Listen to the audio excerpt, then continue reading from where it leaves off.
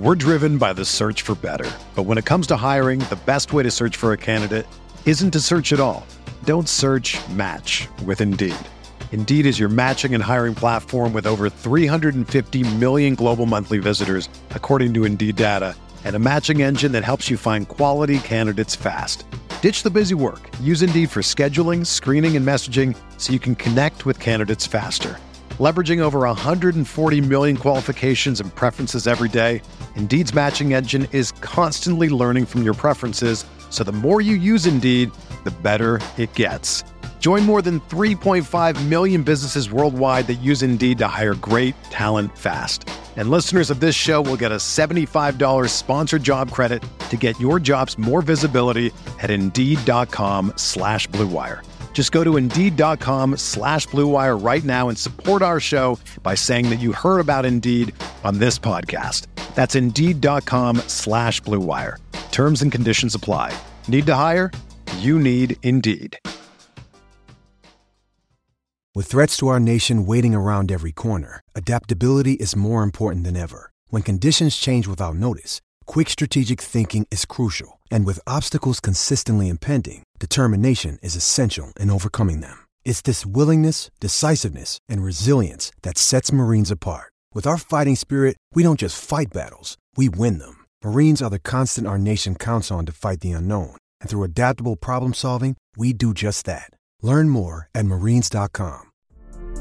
The baseball season is go, go, go. It's nonstop, relentless for every night, 6 straight months, and then hopefully another month in October. You also have work, friends, family, and a million other things going on. That's when you reach for a Coors Light. It's made to chill. There's only one beer out there that's literally made to chill, and that's Coors Light.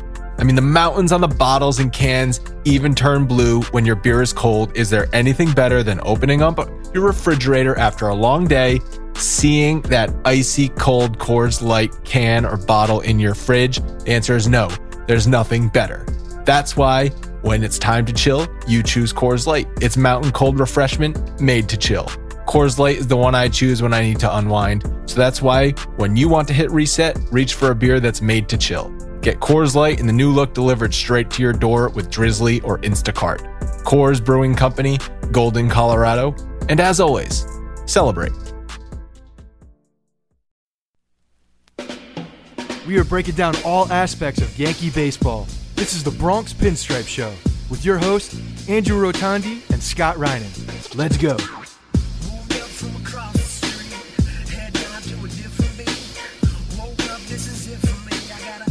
What's up, everyone? Welcome to a special edition of the Bronx Pinstripe Show. Today, we have Sweeny Murti on the podcast. We teased it on Monday's episode, but I spoke with him on Friday afternoon for almost 40 minutes, and it was a pretty awesome conversation. I really enjoyed it. When we get different members of the media on, or players, or whoever it might be, any sort of guest, we usually tell them 20 minutes. Sometimes the conversations go 20 minutes. That's what the person who is joining us, wants to do, and that's what they give us, and great. And other times it goes much longer. And this was an example of one that went much longer because the conversation with Sweeny just kept going. And it was a really fun conversation. We talked about what the Yankees have done this offseason. Hal Steinbrenner, if he's this sort of perception that the Yankees are being cheap this offseason amongst some fans who just want them to go out and give $500 million to Machado and Bryce Harper, and also MLB free agency in general, and why those two big superstars are still unsigned, and the Hall of Fame. Got Sweeney's thoughts on the Hall of Fame. Moose and Mo being elected to the Hall of Fame in addition to some of the steroid guys like Bonds and Clemens, who are still hovering around that 60% mark. So again, a really fun conversation. Hope you enjoy it. Before we get to Sweeny, though, just want to take a minute to remind you guys to give us a rating and review in iTunes. We say it quite often, but we really do mean it when we say it is really important if you guys show us support through giving us a rating and review. iTunes, Google Play, Stitcher Radio, wherever it is you're listening to us. So take a second. If you enjoy the show, quick 5-star review, write something witty, something, roast us if you'd like to, as long as it's 5 stars. All right, enjoy the conversation with Sweeny. Started with nothing really. I was dreaming, sleeping rarely. Had a different theory, then I started thinking clearly. Can y'all even hear me? But no, he's on call. Joining me on the podcast now is Sweeny Murti. He has been on the show. He was on the show about a year ago. So Sweeny, welcome back. Thanks for having me, Andrew. I want to talk about a lot of the stuff going on this offseason with the Yankees, all the players they brought in. But one topic I wanted to discuss with you, and it's something that Scott and I have sort of been bouncing back and forth all offseason as we've seen the baseball news reporting cycle kind of go out of control. I don't know if you agree with me, but some of the stuff being reported, especially on Twitter, it seems like everybody just wants to be the first. And a lot of times that means they're incorrect. And especially with a lot of the stuff on Machado linked to the Yankees. I just wanted to get your thoughts about that whole aspect of the offseason. Well, it's not easy. I tell people a lot of times that the offseason is harder to cover than the regular season because, the season, they print a schedule of the games. They tell me where it is and what time it starts. They want me to know that information. Right. The stuff that happens in the off season, they don't want us to know how it's going, and there's lots of reasons for that. It's not that they're trying to keep the fans in the dark completely, but they're negotiating tactics. So they, in order to strike the best deals for themselves, they need to not let the whole world in on everything that's going on. So it makes it harder to cover. So when reporters, myself, others, when we're looking to try to get pieces of information, we're trying to get as much as we can from the people that are involved, from the people that know the people involved, to talk to the people involved, and just get a little bit of information moving in the right direction. Listen, at times it can feel like a giant game of telephone because sometimes you just don't know, and it's always changing is the thing. What might be true at the moment you heard it might not be true an hour later or a day later or whatever. So it's I don't like it characterized as people making stuff up or throwing something against the wall to see if it sticks. I think all the credible news outlets and the reporters for those outlets, we all have people that we talk to try to move a story along, and we get whatever information we can get, and it's never always going to be the full puzzle put together. And as I said, sometimes it changes along the way. So it's really difficult waters to navigate sometimes. And yeah, I think everybody would tell you that they want to be first, but they want to be right beyond that. I mean, being first and wrong is incredibly embarrassing.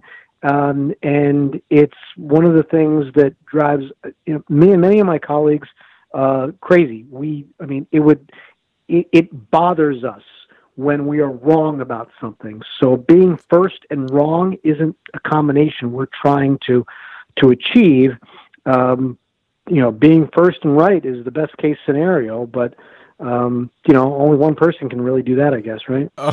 I could imagine though, like if a source has misinformation and you put out the wrong information, that must eat you up inside because people are relying on you to provide information. So I totally understand where that I'm sorry. Your information is really just it's based on how much you trust the person that told you.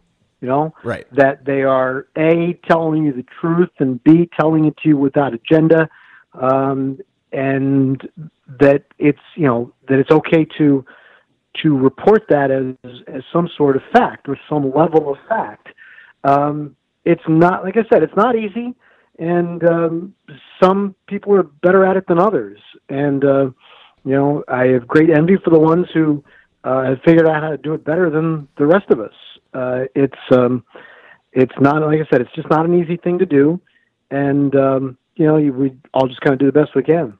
Well, I think one problem that we've seen recently is that you have your non-reputable people on Twitter who have a platform because they've gained a following, even if it's just a couple thousand people.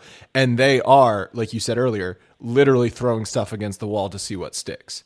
And that is mixed with the actual reporting. Either. Yeah, I don't know that to be true either, but I just know that, if your job is mine or Ken Rosenthal's or Jeff Passon's or Mark Feinstein or anybody else that, John Heyman and Bob Nightingale, I mean, we know this is what we do for a living, so this is what we're trying to accomplish. If you don't work for an outlet, if your outlet is simply a Twitter handle, I'm not putting you down, but I don't know what your job is. I don't. We're doing this because this is our job. Right. I'm not doing this for fun. I mean, if this wasn't my job, I'd do something else with my time, and I'm sure the rest of the guys would too. So I don't know what your access is because when the people who in my position and others, we have access to certain people. They don't always tell us things. Maybe they don't always tell us the truth. But, they're people that are involved in the process that we have access to. I can't vouch for any of the people who don't actually work for a news outlet because I don't know who they are, what they do. I don't doubt that sometimes they know people or, there are times that they might have good information, and at the end of the day, you tip your cap to them. But, if Ken Rosenthal reports something, I don't find a great need to confirm what he reported. I'm pretty much aware of who he is, who he works for, what he does, and that if he's reporting it, it's pretty good. But if it's somebody that doesn't work for an outlet or maybe more of a mainstream one that has somewhat of a track record for getting information like this, then those are the kinds of things you have to check out a little bit more. Right. And like you said, the accuracy of the information is more important than the quickness of it. But I think, what we saw happen with Machado, and he's still out there on the free agent market, Harper's still out there on the free agent market. Those are two of the biggest names to ever hit free agency, and people want them to sign. They want the Yankees to be in on those players. So I think what we saw with Machado and some false reports or maybe just some misinformation is they gained so much steam because people wanted it to happen. Well, and the fact that it just keeps playing out longer, the longer it plays out. And listen, and I've said this many times on many outlets, I won't ever believe the Yankees are out on a player like Machado or Harper until that player is holding up another team's jersey, standing at a podium and announcing that they've signed with some other team. That's just the reality of who the Yankees are. And I think you see that play out in the way the process of the offer, just the way Machado's process has played out. The Yankees are not out, and they can't ever really be until he is signed somewhere else. It's taken ridiculously long. I think it's now, 13 weeks since the World Series ended. Spring training starts in 2 weeks, and, you have two of the biggest stars to ever hit free agency still out there and available. And, it's a unique situation to baseball because the other sports, their free agencies are different because they're salary cap leagues. Their free agency is structured differently. I mean, you have to take the money the day it's offered because if you don't, it's going to be gone tomorrow. It's a much different. There are no deadlines of any kind here, and it plays out much differently. So that's a much different factor that baseball has to deal with that the other sports don't feature. So. It's, NFL free agency, NBA free agency, on day one, all these people are signing because if you don't, you're going to get less money next week. Oh yeah. And they're on planes immediately flying to the next meetings. It's all happening within the first 24 hours. Do you think MLB free agency would benefit from some sort of deadline? Benefit? Well, benefits who? I mean, would it benefit us, the fans? Well, I mean, obviously they're not going to do any sort of thing to benefit the fans when it's coming down to dollars and cents for the players. But right now, the players are not being benefited. And I know there's a lot of talk about a potential strike in the next few years because you're not getting the same spending by teams for free agents. And Harper and Machado are weird situations because I don't understand why they're not getting signed. They're 26, 27 years old in the prime of their career. But I can objectively understand why Dallas Keuchel's not getting a 5-year contract. So, I mean, they just don't want to pay a player deep into his 30s. I understand that from a team business perspective, but you're also seeing it happen with Harper and Machado, and frankly, I did not expect that to happen. I expected them both to get 10-year contracts. I think one of the biggest part of the problem is that, and when I say problem, I mean for the players or for the fans trying to watch it, there doesn't appear to be any such thing as emotional buying anymore. Every team has a loaded analytics department, to different degrees, whether it's, a handful of guys or 20 guys. I mean, to different degrees, your front office is built of people who are building statistical models to predict the player's performance in the coming years and try to pay him off of that, not base his salary on what he did the last 5 years for his other team. And when you're building your front offices like this with fewer former players and more business minds in those positions, there's a formula to buying. It's not emotional buying. I had an agent tell me, this is not unlike buying and selling stocks. You don't get emotional when you do that. You set a number and you say, if it's at this price you buy, if it's this price you sell, and that's, not exactly, but it's kind of a formula that people are setting in baseball now, and that's where the over 30 players are not benefiting from it, and that's it. It's free agency is still set up such that most of the players who hit free agency are that age level players. Right. I mean, you're talking about a guy, if you're 18 or 21 when you're drafted, that means, regular minor league career arc, then you're 23 or 26 when you're making the majors, 23, 24, 25, something like that. 6 full service years, not 6 years from your debut until you hit free agency. And now you're talking about, roughly 30 years old. So by that model, I guess free agency is broken, but it appears to be a correction that has to be negotiated through before you can fix it. Totally agree. And the players were never going to complain 10 years ago because you would hit free agency at 31 and still get mega contracts, and it was fine. But now they're just not getting it. And I also think it's partially because teams are starting to realize that the winning players are in different positions. I mean, relief pitching is such an importance in the game now. A ton of relievers got signed pretty quickly. The Yankees signed 2 more relief pitchers. Robertson got a contract. Joe Kelly, all these guys got contracts. But some other bigger players, aging starters, aging outfielders or something like that, just aren't getting signed. So I think also the positions that they're valuing might be changing a little bit. And it's hard to figure out because the exact formula for it. I mean, but the WAR is a good number to look at, but it's not the end all with teams who have a lot of their own proprietary information to look at. But going back to Harper and Machado, I think you look at Harper's seasons and look at his WAR. He had one a super phenomenal season 3 years ago, one other really good season, and the other is probably not in the range of a player who is, if you're expecting to pay him $30 million, you're probably not getting the same value compared to what else is on the market or what else you have available to you. And I think that's part of the problem as far as not having a player like that signed. I mean, listen, I'm a fan of what Bryce Harper can still be over the course of the next 10 years. I think I think he's a phenomenal talent, but if you're building statistical models based on what he's already done and what he's going to do, then maybe it doesn't equate to what the emotional side of you says he's going to do or might be, and that's why you're sitting here trying to figure out where the numbers go. Right. To use your stock analogy, it could pay off huge, or you could be in debt. So yeah. And right now, with the way that the Yankees have approached the offseason, I think they've done a great job of improving the team.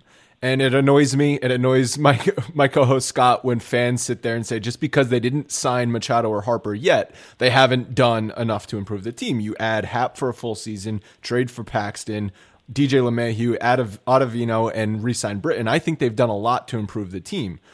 But I don't really see how they could sign Machado or Harper at this point. I know you said they're not out until it's never over till it's over, but assuming things go the way we think they are, would you be surprised they don't sign those guys? I don't know if I'd say surprised one way or the other here, but there's room to make either of those if you have other moves to make after that, and that's what is really. I mean, could they go to spring training with the roster as it is right now? Yeah, probably. But if you have it's one of the things that Brian Cashman says is that he says his job, and he tells players this: my job is to always find your replacement, no matter how good the player is. His job is to always look for the player that's better than the one he has, or a roster that's better than the one he has. So, using that philosophy, I mean, you have to constantly think about tinkering. Okay, could I sign Machado and then trade this player here, move this player there, and get this back and make that roster? Does that make better sense? Or just as an example.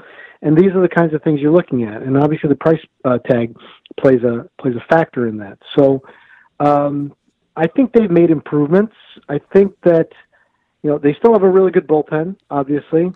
As you said, and I think people are failing to put this really into the proper perspective. Happ and Paxton to start the season in the rotation is a lot different than what the Yankees had last year. So I think that you have to count that as a rotation upgrade, and I don't know what to expect yet from the infield. I don't know that picture is complete yet. That's the part that is still really kind of fuzzy to me. But the Didi injury throws a wrench in everything. Yes, completely. From the pitching side, they've made improvements. They still have a really good offense, and potential bounce backs from some players, including Gary Sanchez, that make you look at this team and say, okay, last year I thought they were probably easily a 95-win team. They ended up winning 100. Okay, if I use 95 as a baseline again, I think that was a Vegas line I just saw recently. I can't argue with that. I mean, that's a decent, that's a really good number to put on a team, and based on the rest of the division, the league, and all that stuff, I'd say, yeah, I could see that being a really good number. And that's nothing to sneeze at. So you kind of have to wait to see the way the rest of the pieces fall together. You're right, Didi, things like that. But yeah, I mean, I would say that they have assembled a better rotation to start this season than they did last year. I think they for some reason, like the Adam Warren role is still one I'm kind of hung up on here, trying to figure out where there's another multi-inning spot, or just if there's enough innings covered by the staff right now. So I'm not sure that picture is complete yet. But yeah, I mean, I don't think they've gotten worse. And I mean, they won 100 games last year. And I think 100 games was where they should have been, considering they had some, Gary Sanchez had a terrible year, especially for what we expected out of Gary Sanchez. Aaron Judge missed a lot of time, but then you also got unexpected performances like Miguel Andujar's offensive season and Gleyber Torres' season. So I think in the end, it all balanced out, and 100 wins is where they should have been. Yeah, and I think if you look, I mean, they've made the other thing about, why aren't they, I made a point about this a couple of weeks ago in a column I wrote, and thinking about the reasons why the Yankees haven't or might not sign Manny Machado or Bryce Harper or both in some crazy world, right? I mean, we've seen the Yankees go on spending sprees before. They signed CC Sabathia, AJ Burnett, and Mark Teixeira in the same offseason. They signed Brian McCann, Carlos Beltran, Jacoby Ellsbury, Masahiro Tanaka in the same offseason. So it's not unreasonable to think that they'd go out there and spend a boatload of money all at once on multiple players. But those two off seasons, what they had in common was missing the playoffs. And this time you're talking about a team that has made a climb from 91 wins to 100 wins and is still has a really good core of players here that you don't need to replace the full core of. And I think that's what is the major difference here. I referred to it as maybe not being as desperate. I don't know if that's the right choice of words or not. It's what I used. But I feel like there's a different sense of what this roster looks like now compared to what it looked like after the 2008 season, after the 2013 season, when they felt their only path to making a big enough improvement, because the season was not good enough the year before, was to make these big free agent expenditures. The team, and I know, and listen, I don't know you, Andrew, or any of the other fans sit there and say, but they didn't make it out of the first round. They didn't win the World Series. I hear all that, but that's not how. That's different than trying to build the team roster for the 162-game season and what you're putting together. The last thing is they've lost the eventual World Series champions. So they still have to improve, because I don't remember the last time the Yankees lost to a team that they were better than, that they were supposed to beat. It's been a while. But they are, roundabout way to this point, I don't think that they felt their best chances to improve this team was to spend $500 million in the free agent market. And I agree with you. I've said all offseason I would love Manny Machado in pinstripes, but I don't think that he's a must sign. And I think that 2013 offseason is exhibit A why they might not be doing it, because they passed on Cano getting 10 years, and look where the Mariners wound up with that. And in turn, they gave Jacoby Ellsbury 7 years, and that's been a disaster too. So, I mean, I understand why Hal Steinbrenner's not saying, yeah, ink him to whatever contract that we can give him.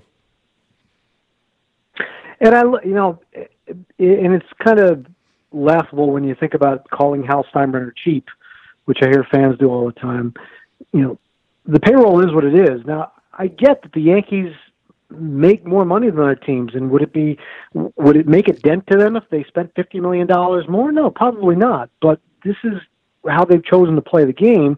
I look at, I just look at what they're trying to build, and Hal has this sense, and he's mentioned it many times, he doesn't think you have to spend $200 million to win a World Series, which up until last year, plenty of teams didn't do that, and the Red Sox did.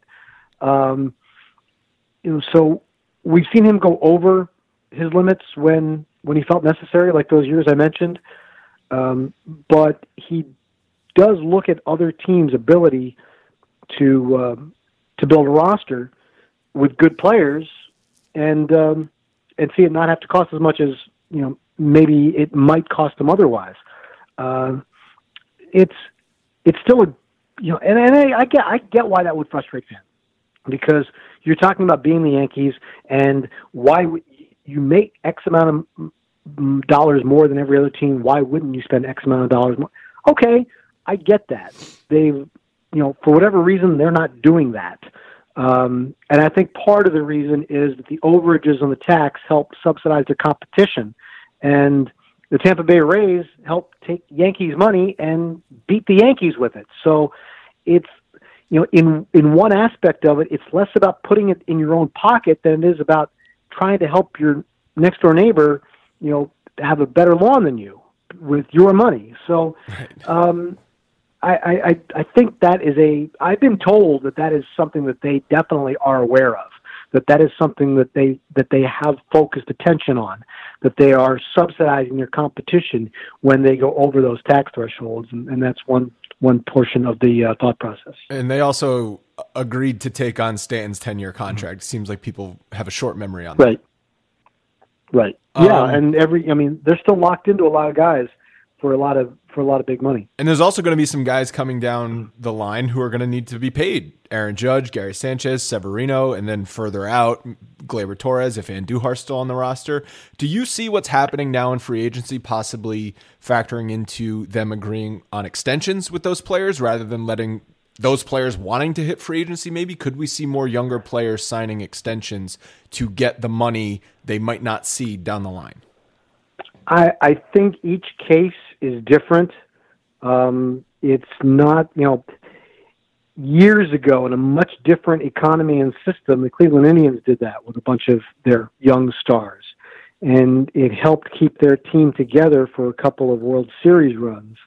But I it was a different team, a different market, a different economy, everything about it. So the Yankees haven't made that part of their game plan really ever. I mean, they went right up to free agency they went up to a year away from free agency with Derek Jeter and Mariano Rivera before signing them to extensions. So in special cases, they went ahead and did that, but they got through some arbitration years before they did that. So I think we're going to end up seeing these guys go. The first three guys you mentioned, Judge, Severino, and Sanchez, last season they cost the Yankees less than $2 million. In the 2020 season, they're probably going to cost them more than $20 million. So there is money. You know, I don't know that you have to save it necessarily, but you have to know that it's going to be spent next year on those guys, that there is going to be money spent on those people. So I get the objection to, trying to save it for them. I don't think that's really the issue, but you're going to find a time when paying those guys becomes a bigger issue. Yeah, and before we let you go, I just want to get your thoughts on what happened this week with the Hall of Fame. Mariano, first 100% unanimous vote getter. Are you surprised that it was him that was the first, or are you more surprised that it actually finally happened, that all of the writers agreed this guy's a Hall of Famer? I mean, I guess, yes, I'm surprised because, why wouldn't 100% of the people vote for Babe Ruth or Hank Aaron or Willie Mays, Or Griffey Jr. a couple years ago. Yeah, I mean, there's 30 or 40 guys you could name and say, what's the objection here again?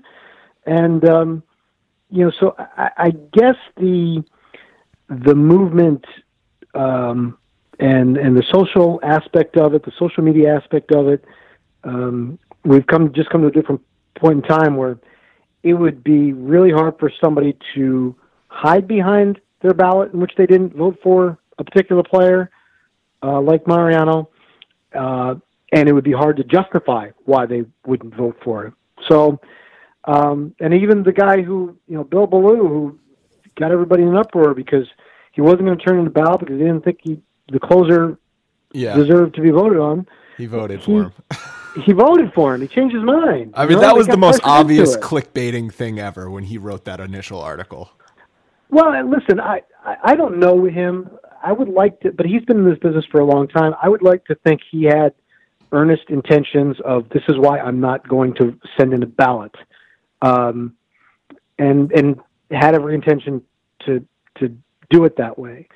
But when it became what it became, then listen, I get clickbait, but do you really want clickbait when everyone's calling you a moron? I mean, I don't. I don't. But the Worcester Telegram might need it. I don't get the motivation for that. I mean, listen, he's been there for a really long time. That the Worcester Telegram has been in business for a long time. Okay, I'm not sure that if you're talking about, it's just about the integrity of being a reporter and being a baseball reporter for a long time and having that privilege of voting for the Hall of Fame. I hate to think that is part of an agenda to, further your own importance. I agree. Again, I don't know Bill.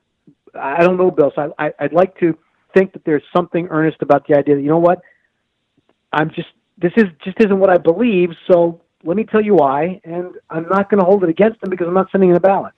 Well, he got slammed by everybody, and I understand why.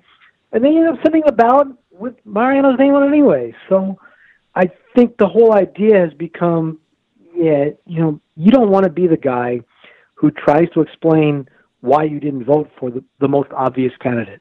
And while there had been a couple of dozen others that could have been that guy, okay, it's Mariano. Terrific. We don't have to live by that standard anymore where, this guy wasn't unanimous, so why should this guy be? It's no longer part of the equation, and I don't think anybody would argue with Mariano being unanimous, whether he was the first guy or the 50th guy. It's just unfortunate, though, because we've seen this happen in the past with writers and using the Hall of Fame ballot to gain publicity or do a stunt, like Dan Le Batard opening it up to the public and he was going to auction off his ballot. Didn't he do that a couple years ago? And obviously now he's stripped of his voting rights. But you get these. Yeah. This is like the time when a lot of people use the Hall of Fame ballot because people love it. People are so passionate about the Major League Baseball Hall of Fame more so than any other sport. So they use it as a chance to gain a little notoriety. Well, listen, but I don't think that's why they do it. I mean, I think, the guys I know, they have votes, and printing their ballot for people is it's generating a story because that's your story. I don't think it's generating a story for the sake of, okay, look at me, here's my ballot. When you have to fill space every day, okay, here's one day's worth of space. Here's my Hall of Fame ballot. And I really think that's the way a lot of people will look at it, and they kind of cringe at some of the criticism that comes their way after that. I mean, you're prepared for it and you deal with it, but like I don't think. Listen, I could be wrong. Maybe there's somebody out there who does it this way, but I just don't think that printing your Hall of Fame ballot, making it that day's column or that day's story for your outlet, is your way of creating buzz. To me, it's your way of creating today's column. Yeah. And I'm happy that Mariano got 100%. If for any reason it just means that we can get rid of that notion that nobody will be 100%, there's certain guys that just are clear-cut Hall of Famers. Guys in the past should have been, but hopefully now we can just erase that and move forward with it. And I also heard, I just want to know, do you have any information on, Mariano mentioned he's going to be working with Yankees pitchers in the future. Do you have any information on that?